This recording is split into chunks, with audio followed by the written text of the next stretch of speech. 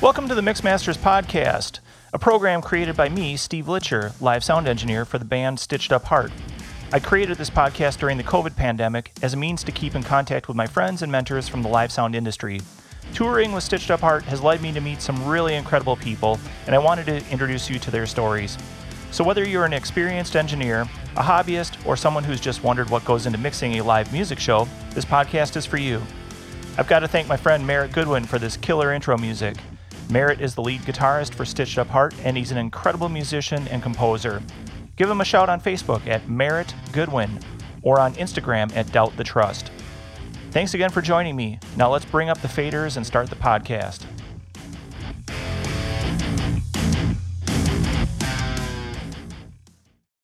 My guest for this episode is Ben Turkovic.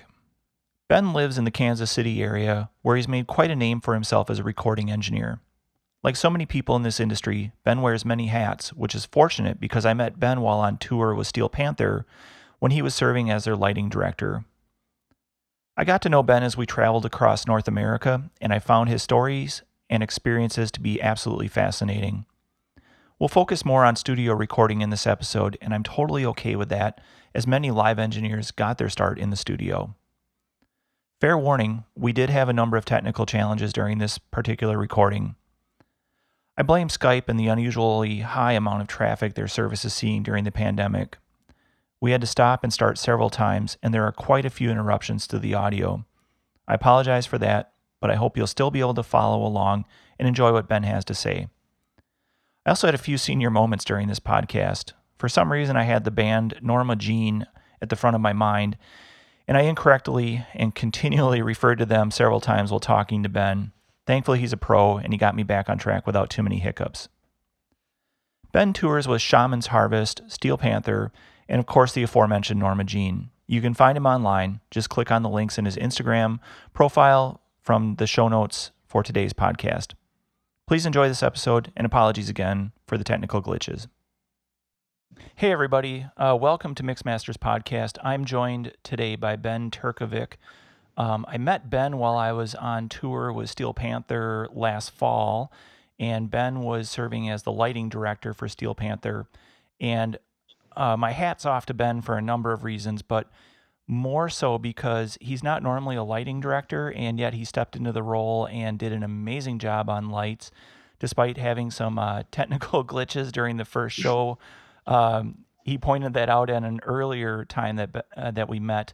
And in full disclosure, Ben and I did do this interview once earlier, but we had some technical difficulties. The internet was overwhelmed. Skype was saturated, and it just wasn't a very cohesive interview. So I wanted to get back together with Ben and make sure that everybody had a chance to meet him the way that I know him and really get to know more about him. So Ben, thanks for coming on a second time and enduring my stupid questions, not once, but twice.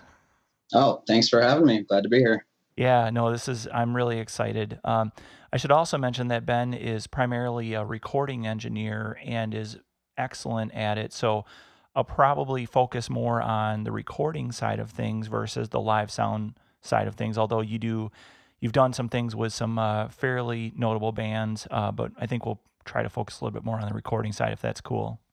Yeah, absolutely. Awesome. All right, well, let's jump in here and get started. So, for those not familiar with Ben, he's living in the Kansas City area. Are you from Kansas City pretty much your whole life, or? Yeah, born and raised, same area on the Kansas side. I mean, Kansas City is both Kansas and Missouri. There's a big rivalry there, but holding it down for Kansas over here. So nice, representing the KC. Yeah. Awesome. And then tell us a little bit about your musical history. I know you're a drummer, but besides that, I don't really know a ton about your musical history. How did you get started in music, and what eventually led you to recording as a discipline that you were interested in? I kind of come from a vaguely musical family, not really directly. Actually, both my parents are high school teachers. My mom was a drill team dance coach for many, many years. So there's always kind of be the rhythm aspect of that. And she's always been a big music fan. And my dad too. My dad's kind of one of these weird guys who if I asked him what his favorite bands were, he wouldn't have an answer. He's just kind of anything that has a decent tune that he can hum along with. He is like very musical. He goes to a Winfield Bluegrass Music Festival every year just because he likes camping out and hanging out. And I mean, if there's a bonfire and a few beers around, he'll bust out a harmonica, but it's not really. Neither are really musicians. My grandma's kind of plays piano, but again, I don't really come from a musical family directly, but sort of, if that makes any sense. Oh, sure. Yeah. So I don't know. I got a little like toy drum kit when I was around 3 or so. Didn't really take it seriously. I'm not going to pretend like, oh, I've been drumming since I was 3. Like, nah, it was around and I would hit on it and all that stuff. But yeah, through junior high and high school, started kind of finding my own, joining bands, doing whatever. Actually kind of started playing guitar first, but just real elementary, not that great at it. And I don't know. I think with most bands, young bands, there's one person who tries to kind of like figure out, how a computer works. And so they figure out how to record stuff. Like I remember getting Microsoft Sound Recorder and going and getting one of those horrendous little 1/8" input microphones from Office Depot and putting that in front of just a ridiculous Fender solid state amp with a Boss DS1 distortion, being like, oh yeah, I can make a CD now.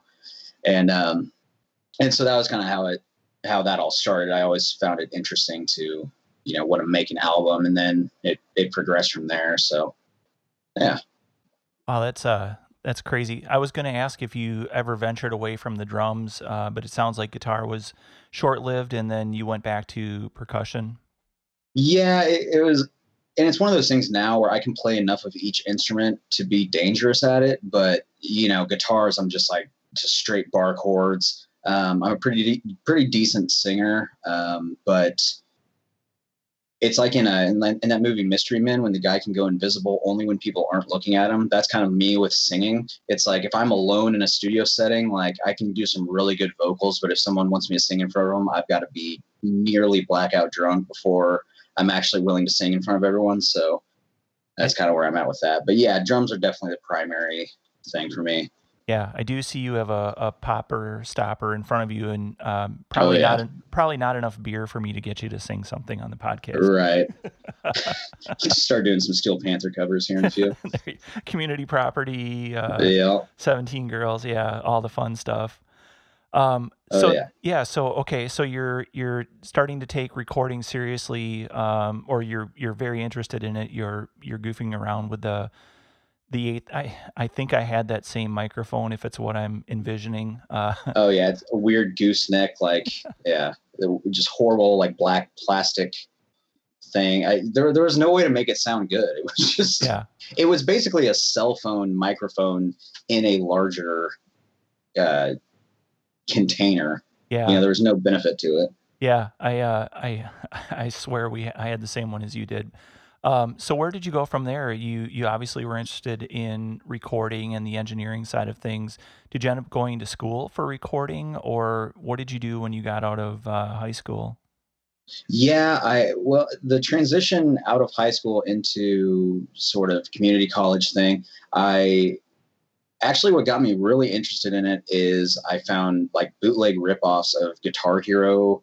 Actually, they were MOGs. They were like .mogg, so multi-track OGs, and I found those online, and it would be these Guitar Hero songs stemmed out, and I could open them up in Audacity and I could just solo it, and it's like, oh, that's just the kick drum, or oh, those are just the toms and stuff like that. And that started getting me going like, this is really, really cool.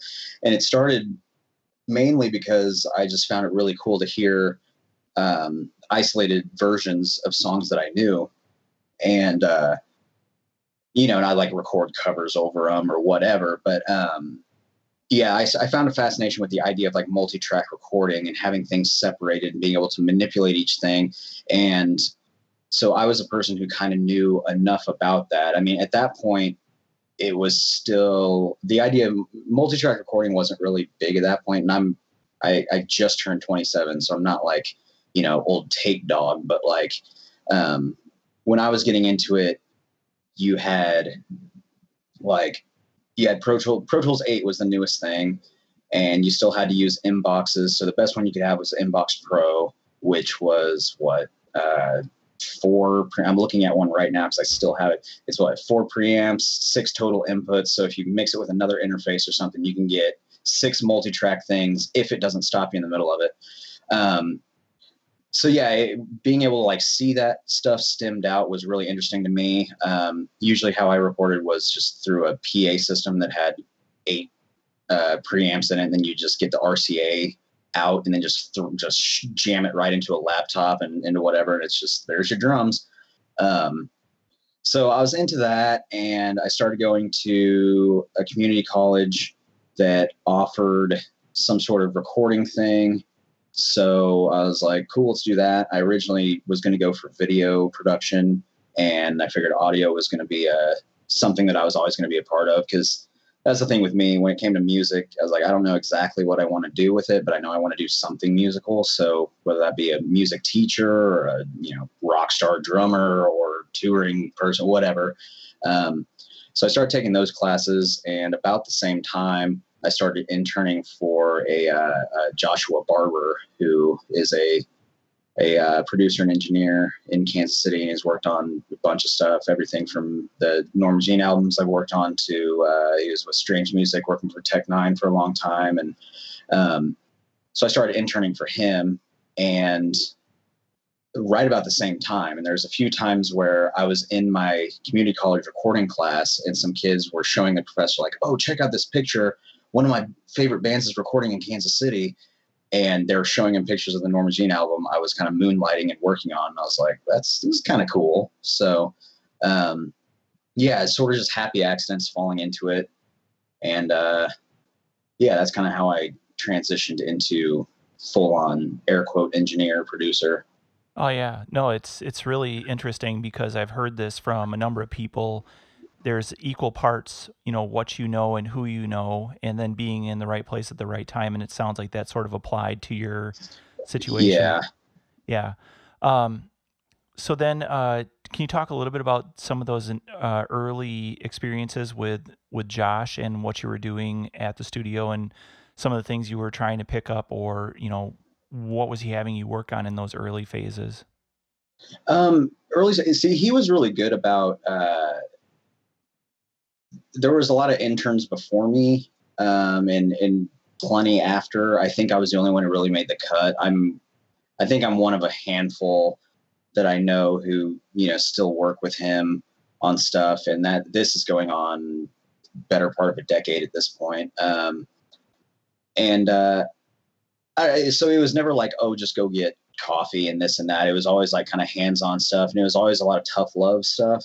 That's another part where I've sort of developed that with clients who are wanting to improve. You sort of walk a thin line of, there's like the engineering role where it's just, okay, I'll press buttons, make this sound better. And then there's kind of the producer role where you're like, I'm going to sort of be your life coach. We're going to take what you have, mold it into something better. And Josh was a big help with that, because I was no stranger to like, getting a text message, hey, these bass edits suck, get it better or don't come back. And like, that sounds really harsh as an introduction, but like, if you know him and know his personality, it's the sort of thing where he's not going to waste time on telling you to improve. He's just going to be like, all right, see ya, sort of thing. So there was a lot of moments where, sort of broke down. I'm like, I always mad at me, or I can't do this or this and that. And it's like, no, you just got to go, all right, this is a learning experience. Let me do better on those bass edits. How do I need to do that?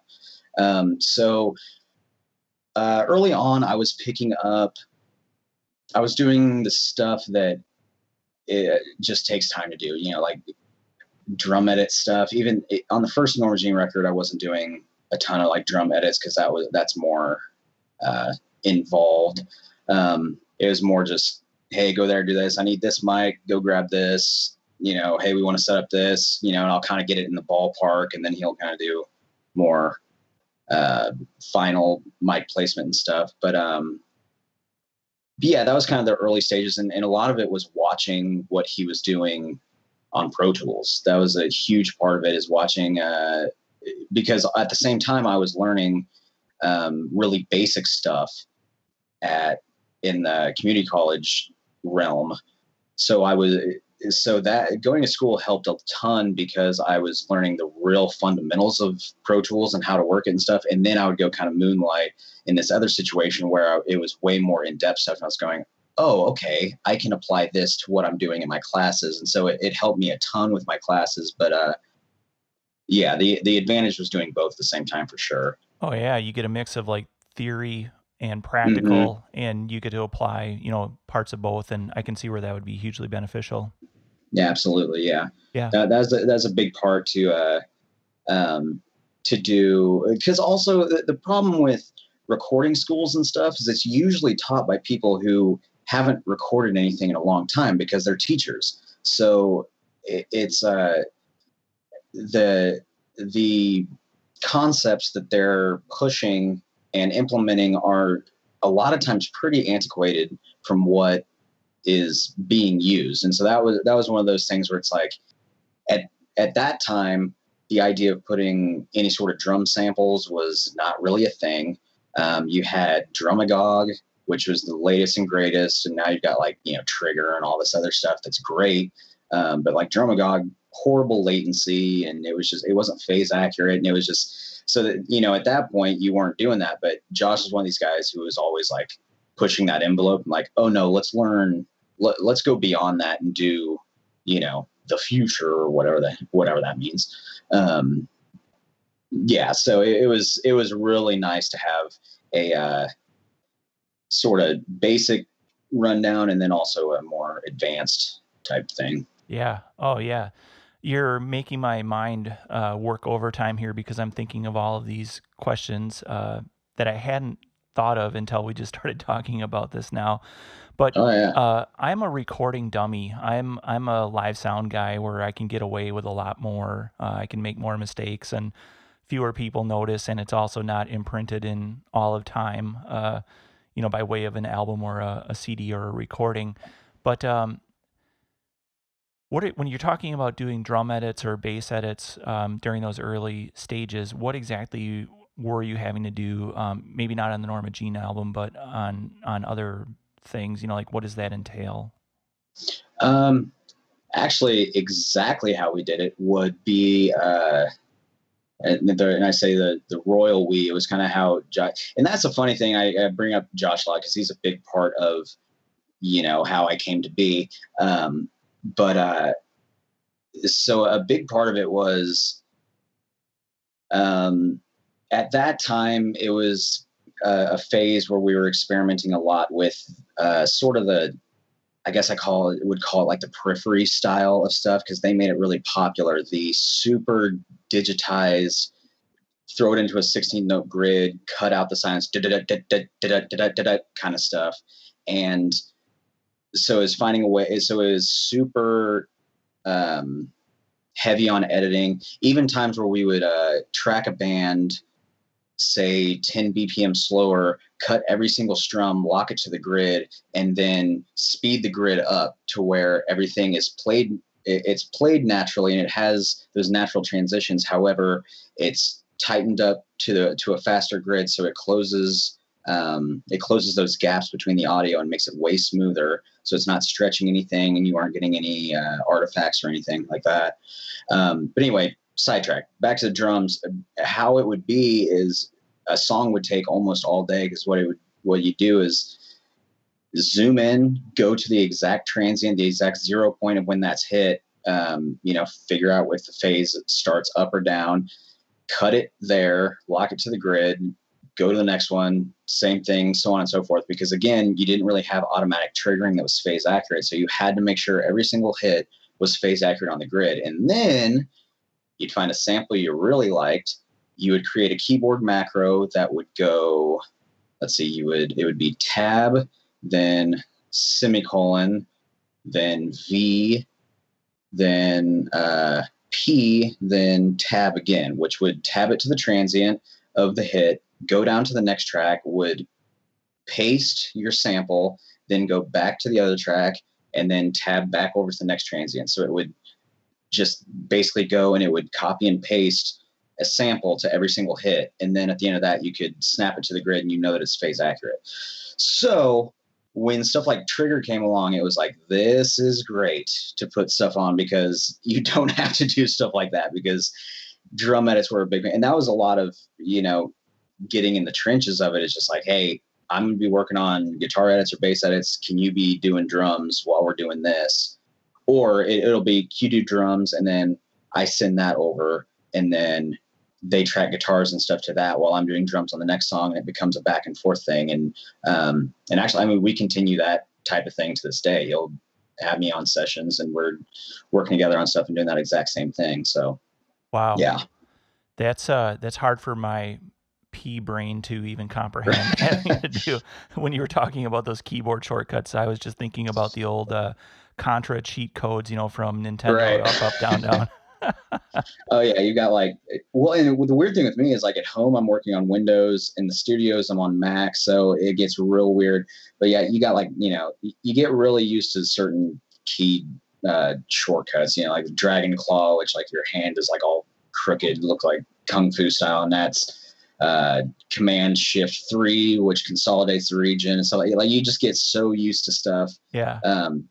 Like, if you ever want to really mess with me, you just go to preferences and change keyboard shortcuts, and I will just flip the desk. Like, that's the most frustrating thing when something isn't responding. So I know what I'm doing next April Fools. I'm driving down to Kansas City, and while you're away, Yeah. I'll be having fun at your expense. Right. Okay, so you've been working with Josh, and you started on sort of the more mundane things, but I'm guessing that really helped you build up a solid foundation, and you get to do some of the harder, more tedious things, but then it also gets ingrained in you. What do you find yourself doing these days for studio work, and what's your approach for are you more of a recording engineer, a mastering engineer, an editing engineer? I really know very little about the recording side, so apologies if that's not a straightforward question. Oh yeah. Yeah. I think I'm known more for editing.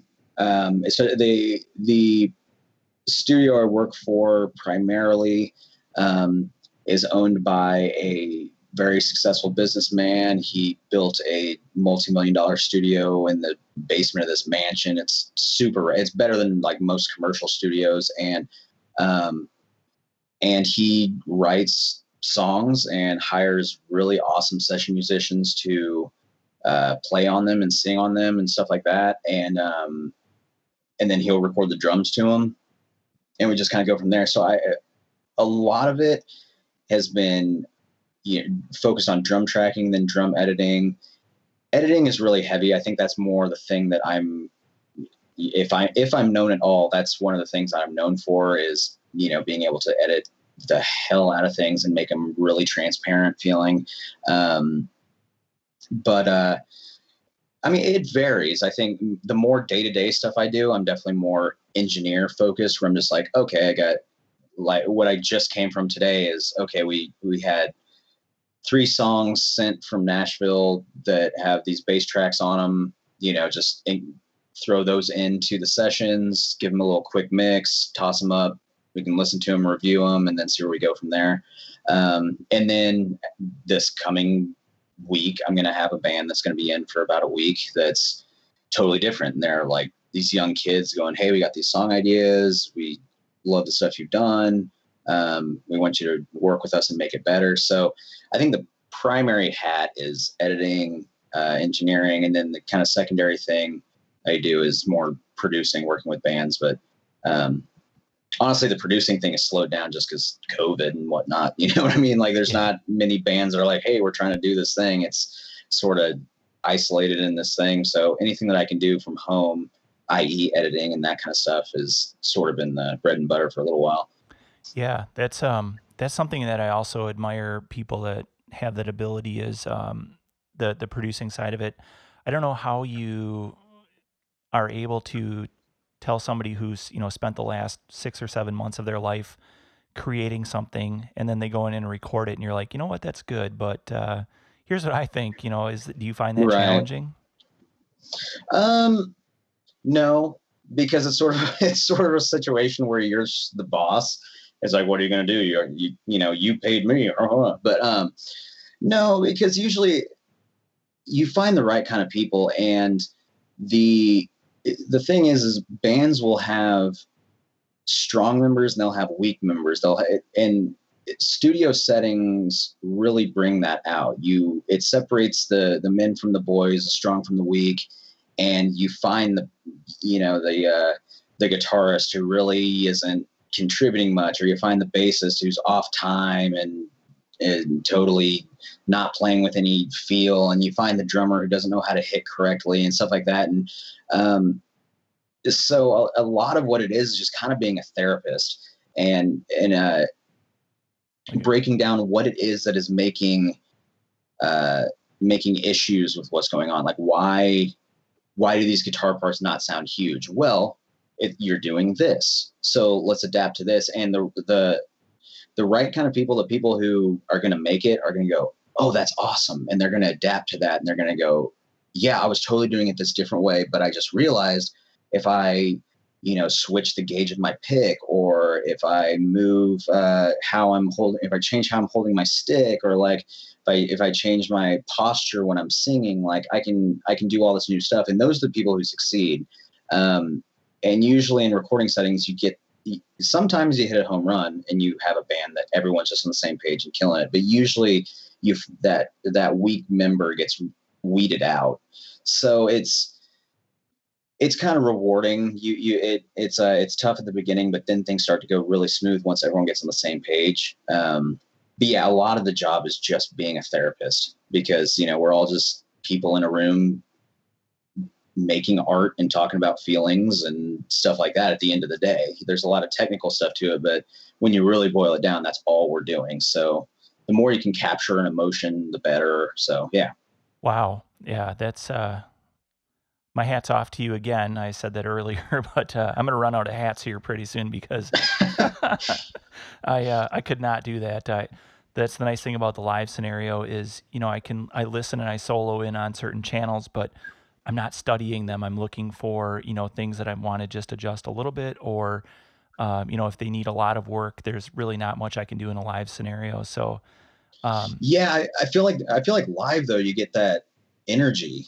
It's a little more organic of an energy, like capturing the personality of what that group is. Which I definitely envy. It's kind of hard in a studio setting, because you get people who are super nervous and they don't know. They're focused on perfection, and they're not just focused on just doing what they do. And sometimes doing what they do is not a good thing. Like sometimes, like, hey man, you just go, you do you, and it's horrible. And it's like, oh, maybe you shouldn't do you. Like maybe that's the problem. But like, yeah, I mean, you've been working with bands that they do what they do, and they do it well. So it's not to downplay, but I mean, like, I feel like it would be easier almost to capture that when it's a band that's talented, knows what they're doing. It's like, all right, cool. And that plus the energy of a live show, it's like, all right, this works, and I definitely envy that for a lot of reasons, because I've had way too many times where, yeah, I mean, honestly, a lot of times, not a lot of times, but there's been times where a vocalist just isn't cutting it, and I turn off all the lights in the studio and I hand them an SM58, and I'm like, and I put a little a cab or something there for them to put their foot on, and I'm like, look, no one's watching you, the lights are off, you're in the dark, put your leg up on this, pretend it's a stage monitor, close your eyes, and just go for it. And those are some of the best takes, so it's like it's difficult finding that, and that's a thing that live I think you can get. Yeah, man, that's fascinating that you came up with an idea for sort of getting into their head and getting them into that comfort zone, or taking advantage of that energy without actually being in a club. I never would have thought of that. Yeah, that's the other thing, kind of being therapist. You got to get into people's heads. Like a lot of if people have timing issues, I've seen a lot of people who will play very consistently, but they'll play consistently ahead, to where it's maybe a 30-second note ahead, to where you cut that, you just nudge it back just a hair, and everything is dead on. Then you get some people who are really laggy and stuff like that. And a lot of times, if someone's way ahead, I'll say, hey, just mess it up. They're like, what do you mean? I'm like, well, just mess it up. Well, how so? I'm like, okay, this next take, try and make me laugh. Try and sing it so slow behind the beat that I'm going to be like, dude, you're so off. What are you doing? And they're like, oh, okay. And I hit record and they're dead on, and it's just kind of stuff like that. Like some people just hear things differently. They have a different vibe. And so a lot of it is tuning into that room, seeing how people do things, and then adapting to that, because the more comfortable you can make someone in that environment, the better results you're going to get, which means the less work for you in the end. So Yeah. Work smarter, not harder. exactly. But anyway, I actually, you were saying, now that I think about it, you're talking about like how I approach things now. And so I've learned that, and now I approach things way less hands-on. I try and do way less editing. I try and do more of capturing what's going on or improving and then improving on it. And of course you're going to get some people that are just, it's not good. And you have to really hold hands through the whole thing. And it's really just, I got to make the best out of this, even though it's not going to be that great. Like we just got to push through, which is fine, because at the very least, those are learning experiences for both you and the band. But whereas I used to be very to the grid, exact 0 point of every single drum hit, this and that, as time has gone on, I've gotten away from that a lot and gotten more into the letting things be loose, letting things breathe where they need to. Not there's anything wrong with very sterile kind of editing and everything, but as I progress, I've gotten away from it a lot. So I used to have a real sterile hands-on thing, and now I'm a little bit more laid back with how I approach things. Yeah, that's cool. Man, my brain is just spinning around where I want to go next. I'm trying to keep this congruent, but I think we're going to end up sort of hopping around. So I apologize to you and everybody listening. Good. Just make it chaos. Let's just make it fun. So perfect. We'll blast beat and ghost note this thing. Mm-hmm. So, man, okay. Take us through the process. So I'm thinking like too, when I line check at a show, every sound guy, channel 1 is kick, channel 2 is snare, Mm-hmm. Blah, blah, blah, blah, blah. What's your process for laying out your recording console? And when you're setting up the recording session, what are you trying to capture first? And can you sort of walk us through that workflow for yourself? Drums are, kind of drums are interesting because, and not to say that other instruments don't, but drums cover a massive frequency range. You have total. Also, full disclaimer, I'm not a super technical guy. I'm not let's notch 3 dB at 1.5K kind of guy. Like I'm more like, hey, I like what it sounds like when I turn that knob, whatever frequency that is. That's cool. Let's do that.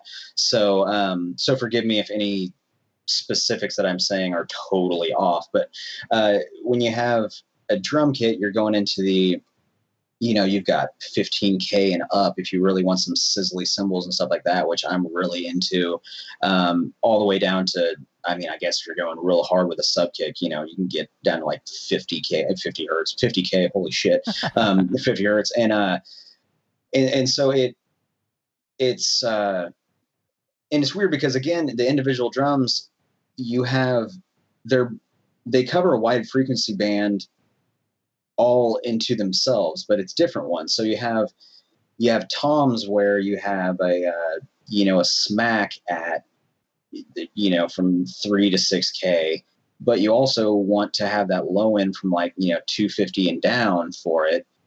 And so the natural thing is to kind of scoop that mid out of it. But same thing with kick, you get, some thump down around 100, and then you get some smack around 6K and stuff like that. So drums are the biggest thing to start with. And I used to be very big into just close mic everything, every little splash and thing, like throw little pencil condensers on everything and, get it to where it used to be like a prideful thing, like, oh yeah, we got 22 tracks of drums going on.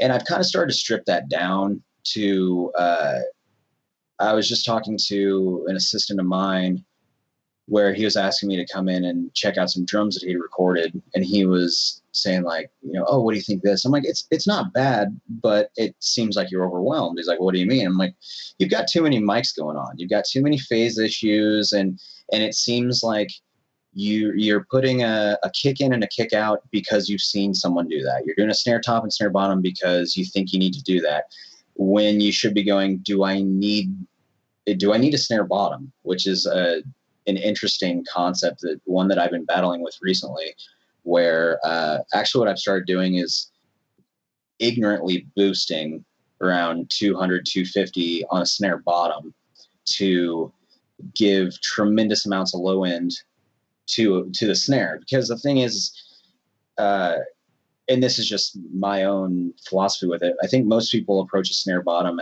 as you get that sizzle in the snare sound. That's what makes it sound like a snare. But when you hear a lot of that sizzle, it doesn't sound like a snare. It sounds, they sound very disconnected. It's not one mic producing half of the sound and the other one complementing it. It's just kind of two separate sounds. You get this like harsh sizzle thing that you don't hear when you're standing in front of a snare. That's not what you hear. So I started just boosting a ton of low end on it. And when I bring it up, it almost sounds like a sample. It's giving it just a really intense low end every time they hit it. And it's giving a little hair of that sizzle to it. And so before I started doing that, I'd mute the snare bottom, and I wouldn't miss it in the overall mix. And then I would start putting it in there with a ton of low end boosted and go, okay, this is really adding something to it. Now I miss it if it's gone. And I think that's the thing that I've started to do, is I start to go throughout the entire drum kit and get everything set up, and then go, do I miss this once I start muting it? And if I don't miss it, then get rid of it, because all it's doing is causing me problems. I'm going to have to deal with it later. For a long time, I haven't even used a ride mic, because I'll be compressing the overheads enough that that ping is getting through, and it sounds natural to it, because a ride mic is going to be giving you a lot of low end from proximity effect. So when it's right in there, you're getting this like weird wash that doesn't sound natural. But if it's just coming from the overheads and you're just getting that ping from it, it makes sense. So, and then you can apply that thinking to a lot of different things. So when I'm setting up a session, I go, what's the genre? What does this need to sound like? And then start carving out space with the kit. Because then, if you already have a space for everything within the drum kit, then it becomes really easy. Because then you just throw a bass or a guitar next to your drum tracks, and as soon as it fits, you're like, okay, that's it. Versus, again, when I was starting out, I would just go like, let me make the perfect kick drum sound and then pair it with the perfect snare drum sound. And at the end of it, I go, I have no room for anything else.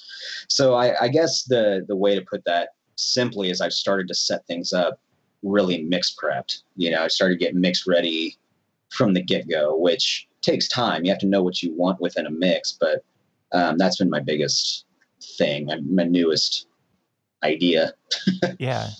So there's been a lot of discussion around fitting stuff into the mix, and for people who may not be as familiar with some of the lingo as we are, it's not as easy as, like you outlined it perfectly. You said, you'd get the kick drum sounding perfectly, and then you'd get the snare sounding perfectly, and a lot of people think you just bring the faders up and it all works magically, but you've got to actually make room, otherwise everything it's stepping on one another.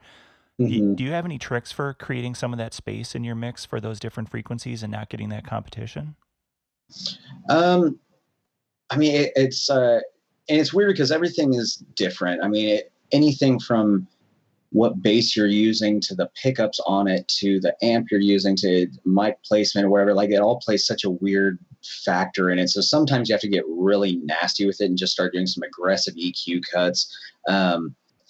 I mean, really, you can find those charts all day long where it has like the frequency band, and it has a frequency spectrum and what falls into what place. And I really kind of get into that. Like you get anything from 50 and under, it's like you've got some sub stuff there. You've got maybe some sub kick. You get up to 100. I would call that like 100 to 50. That's sort of your like low end of your kick. And then from 100 up to probably 250, that's more like low end of the bass. 250 is kind of low end of snare and guitar, or 500 kind of low end of snare, maybe guitar could be more like 250. And you just kind of go from there and find what works. I mean, I don't really have any crazy unique things. It's all kind of, reinventing the wheel anyway. It's all just trying to get a powerful sound to come forward. So, I mean, I'll start with getting the kick and bass to be, carrying the same weight with each other, and then maybe snare and the bite of the guitar. Guitar, like the high end of the guitar and getting vocals to sit therein, that one's always a challenge. So, that just comes into tone, finding what tone works. And also a big thing is like mic choice with vocals, because you get the right mic in there, it's going to make a real big difference, and it's going to make your life a lot easier, because vocals are really difficult to if it's just if certain frequencies aren't cutting through, it's then you start having to get into like the multiband compression stuff and really just throwing 1,500 plugins on it to tame it, and that's where it gets real rough, and that's what I try and avoid out of the gate. So Yeah, and then I guess it's less of an issue potentially in recording, but then you start dealing with latency and introducing more phase challenges that you have to correct and all that fun stuff. Do you have a vocal mic that you use is your go-to? Like, what do you like in your studio more often than not? See, at the one that I'm usually at Covenant is we have a Corby Cat system, which is I don't think they really make them anymore, but they have hot swappable capsules that are real good emulations of other things. So I'll usually do like a U47 capsule, or I've been really into the 251 lately. So that's usually what I use there. At the other studio I work at, B24, the Chandler, I don't know I think it's just like Chandler mic, whatever. That one is a really, really good go-to. And also they just picked up an actual 251. So I haven't had the opportunity to use that yet, but I've been listening to like, hey, we just got this and threw it up and, tried out some stuff. And I'm like, I want to get my hands on that. So I think my ear naturally goes more to 251 sound, since that's the one that's come up twice now. So Are you seeing people, speaking of technology and the emulation, are you seeing more guys coming into the studio with profiling amps or modeling amps, or is there still more of a demand for, the real heavy, tube sound? Well, that's a weird one, because I don't know. We have at both studios, we have a bunch of different guitar heads. At B24, we have a ton of different guitar heads, real boutique-y, crazy high end, and people get these wide eyes, and they want to try out everything. And the problem, it's a blessing and a curse. The downside of a lot of this emulation stuff is that people no longer really know how to dial in good tones. And honestly, I've felt that personally, where like there's been times where I just cannot get this $15,000 guitar amp to sound good. And I'm just like, what is wrong with me? Like, maybe it's been a while since I worked with real amps or whatever. Like, so that's always a thing. But the plus side is that a lot of this stuff sounds really good.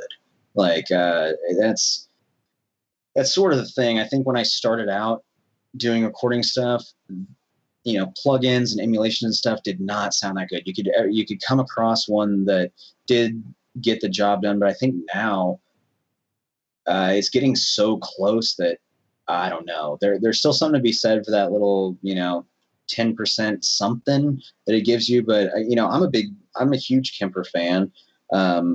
We had a Kemper. And Josh got one when Kempers were like a shameful thing, when it was like, oh, John Mayer was seen using a Kemper. Oh my gosh. Like it was this brand new thing. And we had one, like, it's old. The one I have at Covenant is like all the LEDs are out on it. It's one of the old lunchbox ones. This thing has stood the test of time. And like, I love it for lead stuff and, layers and anything like that. I think just a solid rhythm tone. I still like just having a real amp in there, but I feel like it just comes down to preference and what sounds good. There's no reason that something that's air quote fake or digital or low end or whatever, there's no reason that it can't sound good. It's just, does it sound good? So Yeah. Yeah, your ear doesn't lie. And ultimately, I guess, if it sounds good, and the listener enjoys it, then it really probably doesn't matter where the source emanated from. yeah, I think it's just a thing of pride a lot of people have.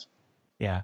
I'm a guitar hack. I should probably be banned from touching any guitar, but I had a Mesa Mark V for a while, and I could not get the sound out of that I thought I wanted to get. I was trying to emulate Chevelle and Metallica Hmm. and things like that. Master of Puppets tone, and then I got a screaming deal on a Kemper, and all of a sudden those tones were right there, exactly what I wanted, and Yeah. I was like, Yeah. And ah, it's like, it's not, there's nothing wrong with it. And that's the other thing. I think that when it comes down to this, I think where I start to have an issue with it is when you have sort of these like pretensioneers who have a Kemper um, and a profile pack, and they have a mid, like a Rode NT2 mid range mic. They've got they're using Reaper, and they have an old drum kit with triggers on it, and they go, "Hey, I'm an engineer. Come do your album with me." I think that's where I start getting I don't know, uncomfortable might be the word, or uneasy. I think the art. I don't want to be one of those people who's like, "Oh, kids these days with their computers, they're ruining the recording industry." No, I think that it's really awesome that nowadays for under $1,000 you can make really good sounding recordings if you put the time in and you want to do that. That's not the issue. I think where I start getting an issue is when people start trying to make a business out of it, and they start trying to wear that hat of engineer when they don't know that kind of stuff. They don't understand how to use analog gear. They don't understand the different ways of miking stuff up, or the different benefits or disadvantages to real drums and stuff like that. And that's where I start to kind of get frustrated. I don't want to be one of these curmudgeons who is um, not on the right side of history. Is that the right thing? I don't want to be against change, but I think there is still a factor there where there is value to knowing what you're doing with that kind of stuff. oh yeah, yeah. I didn't mean to step on you there, but I was just going to draw a Very parallel good. to the live sound industry also. I've been doing production since the late 80s. I got started doing live sound. And with the advent of technology, it's gotten so much easier for anybody to go to Guitar Center and buy a little digital mixer with some plugins, Mm-hmm. and all of a sudden they're a sound guy. And a lot of Yeah. them, a lot of them are good at it. I'm not going to lie, and they make that stuff sound really good. But it does just sort of burn you a little bit when you look at it. Yeah. Well, the thing that I've noticed is that the biggest problem it comes up with is like troubleshooting. It goes, there's been so many people who've come into a studio I'm working at and go, "Oh, can I put these plugins on a flash drive and put them on there?" I'm like, "No, I mean, like, that's not, I mean, unless you want to just transfer all your iLok licenses to us, sure." But it's just like, "Oh, well, I need this specific thing with this specific preset on it. Otherwise, I don't know how to get a kick drum to sound good." And it's like, well, okay, then work on getting a kick drum to sound good. Like it's not there. At the end of the day, you're not going to be less of a person for having spent time to get really good at something. So, and I think that's kind of an art that's getting lost, is people don't want to just screw with stuff to screw with stuff. They don't want to make something sound better for the sake of making it sound better. It's more, well, I mean, I paid $300 for this guitar plugin. Why doesn't it sound perfect? It's like, well, I mean, it'll get you there, and I think that's the biggest thing is you can do a lot more with a lot less now. But at the end of the day, when all the cards are on the table and shit hits the fan, do you know how to make it work with nothing, with none of that working? Yeah. You know, like not too long ago, I had a session and half of the, half the console, for some reason, a whole bank lost all of its phantom power. I was like, okay, well, I can't use condensers now. So how am I going to mic up this drum kit? It's like, it's things like that where you can't look at a client and say, oops, sorry, we can't do it today. You have to smile and go, hey, why don't we take a little lunch break real quick? I got to make some phone calls, and yeah, we'll reconvene in 30 minutes. And then as soon as the door closes and they leave, you go, what am I going to do? This is not good. Like, you start panicking and you figure it out. And it's like, that's kind of how it has to be done, and I think a lot of, I don't want to say younger guys, but a lot of people who haven't been doing it very long, they just don't know how to troubleshoot stuff. They don't know, they don't know how to cope when their, ideal thing isn't happening. So Yeah. Yeah. That's a great point. I know you are still a fan of the analog side of things. I know you've got a lot of analog compressors that you like to use at one of the studios. Have you found yourself changing your approach towards mixing or recording with technology, or are you still sort of the dyed in the wool? Uh, you have your approach and you go with that and you stay with that. What sort of adjustments have you made over the years as you've been recording more and doing more in the studio? well, I've always made it a big point to be able to do both for the reasons we were just talking about. Like, I don't want to be like, well, unless we've got like an $8,000 vocal chain, I can't make vocals sound good. It's like, if someone sends me some stuff they did in their bedroom with an SM58 straight into a Focusrite pre or whatever, something like, cool, I got to be able to figure out how to make that work. Um, so I make sure to be real well versed on both. At the end of the day, I'm not tracking to tape or anything. It's going from whatever outboard gear I have into a real clean ADDA converter and into a computer, into Pro Tools and stuff. Um, so yeah, there's time.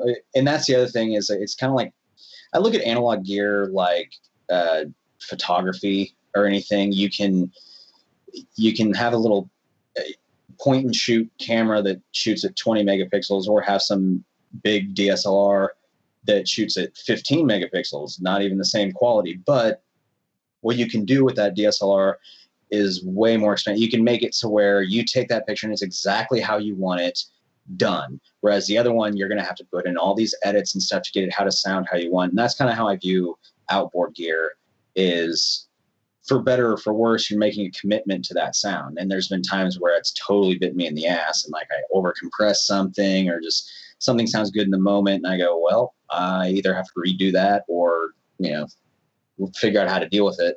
But those mistakes are super valuable. For Yeah. sure. And that's kind of thing. I like to do a good mixture of both. I stay well versed on both. So You rattled off some technology bits there, your ADDA converters, your board, your preamps, things like that. Can you walk us through some of your favorite equipment that you're using at either studio right now? as far as converters and stuff, we have an Orion 32 Antelope Audio one at Covenant, and then using the Apogee Symphonies at B24. Those I don't really have an opinion on. That's that like kind of hardware software side, that computer integration. I'm just like, if it works, cool. I don't. Yeah. Someone smarter than me knows more about that.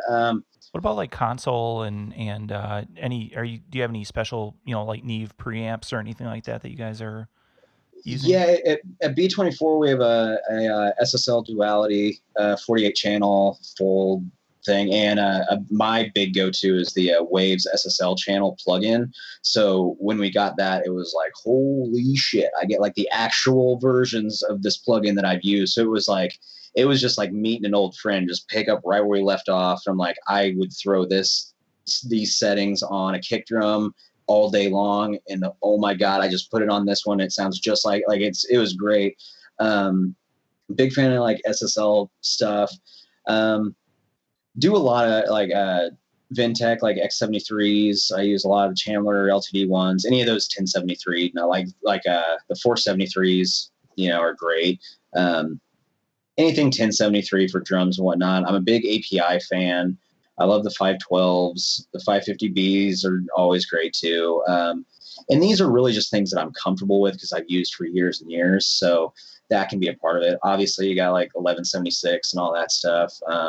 Got a couple Purple Audio ones at Covenant and the MC77s. And then quite a few different versions of it in B24. I couldn't even think. I know we have some Yuri ones and or the Yuri LA3A actually. Big fans of those as well. Is that all outboard, or are you using? Yeah. Yeah. Wow, that's crazy. Yeah, and the thing is since there's software emulations of some of these things that are really pretty good, it's when you don't know what to do with it, you can get a good starting point by just pulling up a preset and going like, oh, what is this on the computer? Okay, let me dial that into the real thing and then mess with it from there. And that's really how I've learned to use a lot of this stuff that I have just no idea messing with, because it's one thing to just plug something in and then just start turning knobs and going for it. It's another thing to like get it kind of 70% there and go, okay, this is a jumping off point. Where do I, how do I improve upon this? And, it just kind of saves time. But a huge fan of distressors. I cannot stress that enough. Yeah, I love distressors more than anything. It's probably one of the most universal pieces of gear that I use. So those make it on to just pretty much anything I do. Can you talk a little bit about how you are using those and where? Distressors actually I've usually used on overheads a lot. I'm usually more of 1176 guy on kick and snare. Been using distressors on toms lately as well. It's I mean, as with any sort of compression, it brings the bleed out, which is never ideal, or actually sometimes it is ideal. If you get the right phase and everything, and you've got like, low EQ'd toms and you're getting the snare drum ringing through those toms, you can really get some ridiculous beef coming out of the bleed from the toms. So that's a cool thing. But yeah, usually I'll just kind of smash my overheads depending on what I'm trying to do. If it's sort of a rock thing and all I need is just sizzle and stuff, cool, just destroy my overheads, get the snare out of there, kill all the transients and just get crispy cymbals out of it. Usually with vocals, mellow it out a little bit with an 1176 and then sort of smash it a little harder with the distressor just to level everything out. Yeah, I'm really aggressive with my compression for sure. And you're obviously doing a lot of parallel compression. Yeah, that's definitely a thing. Parallel compression I'll usually do in the box because I can make it. I don't have to commit on how destructive I'm making it. Sometimes I'll want to just throw it to the nuke setting, put the input all the way up and just completely destroy it. And then afterwards I'm like, I wish I didn't do that. So I usually will lean on the safer side of parallel compression and usually do that stuff in the box. So yeah, it's funny you mentioned the nuclear option there. I was talking to Drew Thornton offline a couple weeks ago, and he was showing me these compression settings, and he's like, dude, I got to show you something that's super cool, but man, I got to warn you, this is a nuclear bomb because if it goes sideways, you're going to ruin your whole show. Oh, yeah. Yeah, for sure. Yeah, it's funny how you can get really destructive really quickly and things can get out of hand for those who have not experienced that before. Yeah, I mean, it can be cool, but and again, it's learning. And that kind of brings it more into like the touring thing for me is mistakes are a great thing. If everything is going correctly, you have no idea how to fix something going wrong. And the thing is, like, if something goes wrong and you've had that thing go wrong before, you know exactly where to start to remedy it. So as a touring guy, I embrace any sort of error because it's a learning opportunity. It goes, okay. And then I start kind of mentally making a checklist of, what could go wrong. And eventually you have a sort of foolproof setup. So. Yeah. Well, that's a great segue. Man, the time has been flying by. I'm just looking at the clock here, and we've been talking up a storm, and it seems like we just started chatting a minute ago. But can you talk a little bit about some of your touring? I know you're more a recording engineer, but you've done some things with some other groups, and how did you make the transition? How did you get into the touring world? That's not usually an easy jump for people. Yeah, I had a buddy of mine who was played bass in a band I was in, and he started driving for a band, and they had a monitor engineer that wasn't working out, and so he called me up, or he told them, he's like, hey, I might know a guy who could do that. So he called me up and he's like, hey, do you know anything about this? I'm like, not really, but I could figure it out. And I was kind of between sessions. I was like, it's study pay, why not? And so I just hopped on. I was like, all right, let's just do this. So I started doing monitors for the band Shaman's Harvest, and just throughout sound checks, it was like, I was like, oh, I can play guitar, I guess. I'll check this while the guitarist is getting something to eat, or I'll check drums. And so then it kind of turns into guitar tech, drum tech thing, and I'm restringing. And then eventually I'm wearing like 1,500 different hats. And so yeah, I was sort of kind of everything. I guess they would call that backline tech now. So just doing like monitors and that for them. And then did another record with Norma Jean, and they were like, I was like, hey, do you need a guitar tech or whatever? Because I did this for this other band. And they're like, well, could you do lights? I'm like, yeah.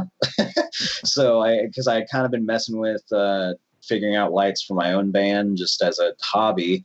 And so I knew I had a few months to prepare. So I was like, well, sure, let me say yes, and put my money where the mouth is, and got involved with that. And so I did a few tours with them doing lights and whatnot, and that's how I met Alex and Jeff and all them, the Steel Panther guys, through that. Yeah, and then more recently, for better or for worse, I was doing backline stuff with Trapped, which is they're now in the news for entertaining reasons. But so yeah, it's just been a kind of bunch of different random groups doing random things. So Yeah, that's well, and I mentioned it earlier. I met you through Steel Panther, and really enjoyed hanging out with you and seeing what you were doing with lights.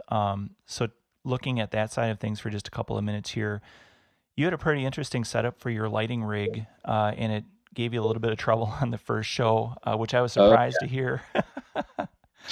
Yeah, it was pretty disastrous. I basically had like a MIDI control wing running into my laptop and everything, and and then the Steel Panther thing was something I fell into really randomly, and it was one of the biggest things I had done. Real big opportunity for me. I was super nervous and just felt like I had to take it.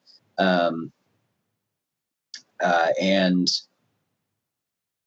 actually, I'll sidetrack real Yeah. quickly. I fell into that because Jeff Holcomb, he did lights for Periphery, and Norma Jean did a tour with them. So I was kind of the other lighting guy. Knew each other through that. Periphery came to town about a year ago and went to the show, reconnect with him. Hey, it's been a while, this, that, and the other. And a week later, he goes, hey, there's a Steel Panther tour that I can't do. Could you do it? And I thought back to a while ago, I had befriended this drum tech who was real well known, worked on a bunch of real A-list stuff, and he had hit me up and he's like, hey, can you do this tour? And I turned it down because I had just a really short weekend run. And full disclosure, I turned it down because I was really nervous about it, because I knew that this guy was an A-list guy, and I was like, man, I there's a lot of big shoes to fill. I don't know. And so I kind of made up some BS reasons. I'm like, oh, my tools are out of town and this and that. I don't think I can do it. He's like, all right, no worries. And about a week later, I was looking at the dates and everything, and I came to find out that I had turned down a drum tech for Anthrax on Slayer's farewell tour. And it was like really crushing to me. And I was just like, I was real bummed out. I was like, man, that was an opportunity that could have changed my life. Even, you don't know, you have no idea. Yeah. And so I made a deal with myself. I'm like, if opportunity comes knocking again, like I need to be ready to, and not to say yes to something that I'm totally can't do, but I need to be able to like weigh the options and go, can I do this? And if so, I got to do it. So when Jeff hit me up about a Steel Panther thing, I thought back to that and I was like, I got to do this. Like, this is that thing where it's something I need to do for me. So I called my buddy up. I'm like, hey, I got this. He's like, dude, you need to do it. And I was like, yeah, shit, I know. I just needed someone else to tell me that I had to do it. So I got involved with that. So going into this thing, I'm like, this is a huge opportunity. I never done anything like this before. I've worked weeks and weeks getting this whole show programmed out, this, that, and the other. And as they're walking on stage, my whole control wing dies. And I'm just panicked because the house LD isn't there. I can't switch over to his board. And I just had to fumble through the show. And then the next day was New York. And so I ended up walking to BH Photo Video and just like buying a whole new setup that day. And after that, it was fine. But it was one of those just like nightmares you have when you're just like naked in front of the whole things. I remember Michael being on stage being like, "Oh, let's hear for our new Lightning Guy pin." I'm like, "No, don't do that. I'm having the worst night of my life. I don't need a sold out crowd looking at me. Please, no, don't." That was at Boston. That was a tough one. Yeah. It's funny you mentioned walking to BH while in New York. I did the same thing because I managed to lose a bunch of equipment. Stitched Up Heart left Los Angeles about 2 weeks before we met up with Panther. And we did, 10 or 11 shows between Los Angeles and Boston. And somehow I managed to leave like one fairly important thing at almost every venue along the way. And Right. so when I got to BH, when we got to New York, I was like, all right, I just got to restart replacing some stuff here. Yeah, I ended up leaving a power distribution thing somewhere, and I was just humiliated having to tell Nick, like, yeah, I left it. And he's such an unflappable, like, chill dude. He's like, "Oh, dude, no worries." And like in 30 seconds, he's made a phone call, and it's like, "Oh yeah, it'll be at the next venue." And I'm like, "Shit, okay." But it's just it was just one of those like kind of vaguely out of my element. Like, man, I don't know. You grow really well in situations like that. So I was like, I just need to do it, but at the same time, super intimidating being around guys like that who are just really good at what they do.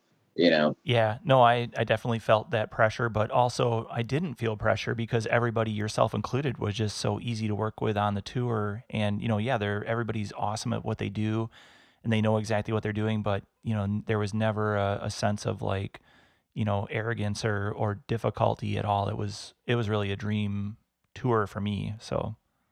Yeah, I mean, it reminds me of that and that's the thing. Like, I think everybody just kind of falls into touring and stuff, and you find your families on the road, and then when you return home from tour, you realize you have this family all over the United States, and like almost any time you go on a vacation or somewhere else, like, "Oh, I'm in this state. Oh, I've got 5 people I can call and say, hey, Yeah. what's up? Let's go hang out." And but yeah, it reminds me of like this joke that I heard one time where it was like, someone asked, "How did I become a stagehand?" And it's like, well, I went backstage and I asked where the bathroom was, and someone handed me a crescent wrench, and 20 years later, I still don't know where the bathroom is.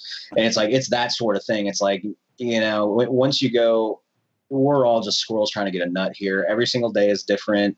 Every single day has its challenges. It becomes a little easier to not take yourself so seriously and not worry about stuff when you go like, yeah, everyone's got stuff to worry about, Yeah. No one's got it totally figured out. Yeah. Speaking of figuring it out, did you ever find your luggage? I did not. No, I had luggage that went missing in Wisconsin. To this day, I think it was stolen. I had a really sick pair of Vans in there. They're like covered in like chicken and waffles. They're awesome shoes. But no, I was clothesless. I didn't know that you lost it. I didn't know you lost that in Wisconsin. Was it in Milwaukee that you lost it? Or Madison? No, it wasn't the rave. It was at Sylvie? No. Oh, well, it was one of the really nice, like modern, like Monroe Live. Oh, Michigan. Yeah. Yeah, Michigan. Yeah. Yeah, that was an awesome venue. Oh my gosh. Yeah, that was really good.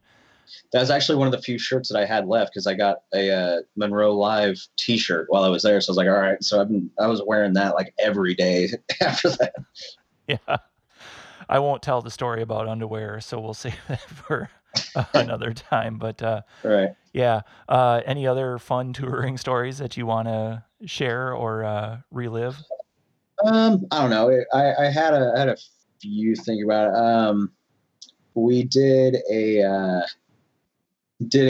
Shaman's Harvest did a tour with Daughtry and Nickelback that was huge, and it was like an 8 month long tour, and that was for sure life changing because it was going from clubs and stuff to all of a sudden you're playing arenas. Yeah. And it was just really like crazy to be on. And I remember a lot of the stories that have always stuck with me were from that, where um, I was always like a Nickelback fan growing up as like younger, because they were just such a popular band. You know, you had like How You Remind Me, and there some special memories whenever you're on like a festival with a band that you listened to growing up or something like that, and you're like watching that happen in front of you. And like, and there was a few moments there where I was like standing side stage and they're doing that in front of, 30,000 people. And I'm like, man, I remember hearing this song on the radio when I was like going to grade school.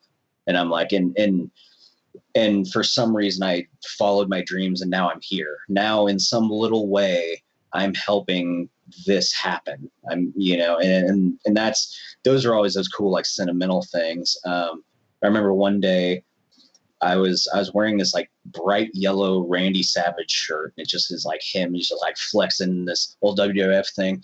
And I'm sitting there side stage watching the Nickelback show, having a few drinks, hanging out. And like, I look over and I see this person who looks vaguely familiar. And I'm like, and we kind of make eye contact, and he's looking at me, I'm looking at him. And I start to go, no, that's not. And then I go over and I walk over to him. I'm like, are you who I think you are? And he was like, I think I am. And it turns out it was Bret Hart, the wrestler.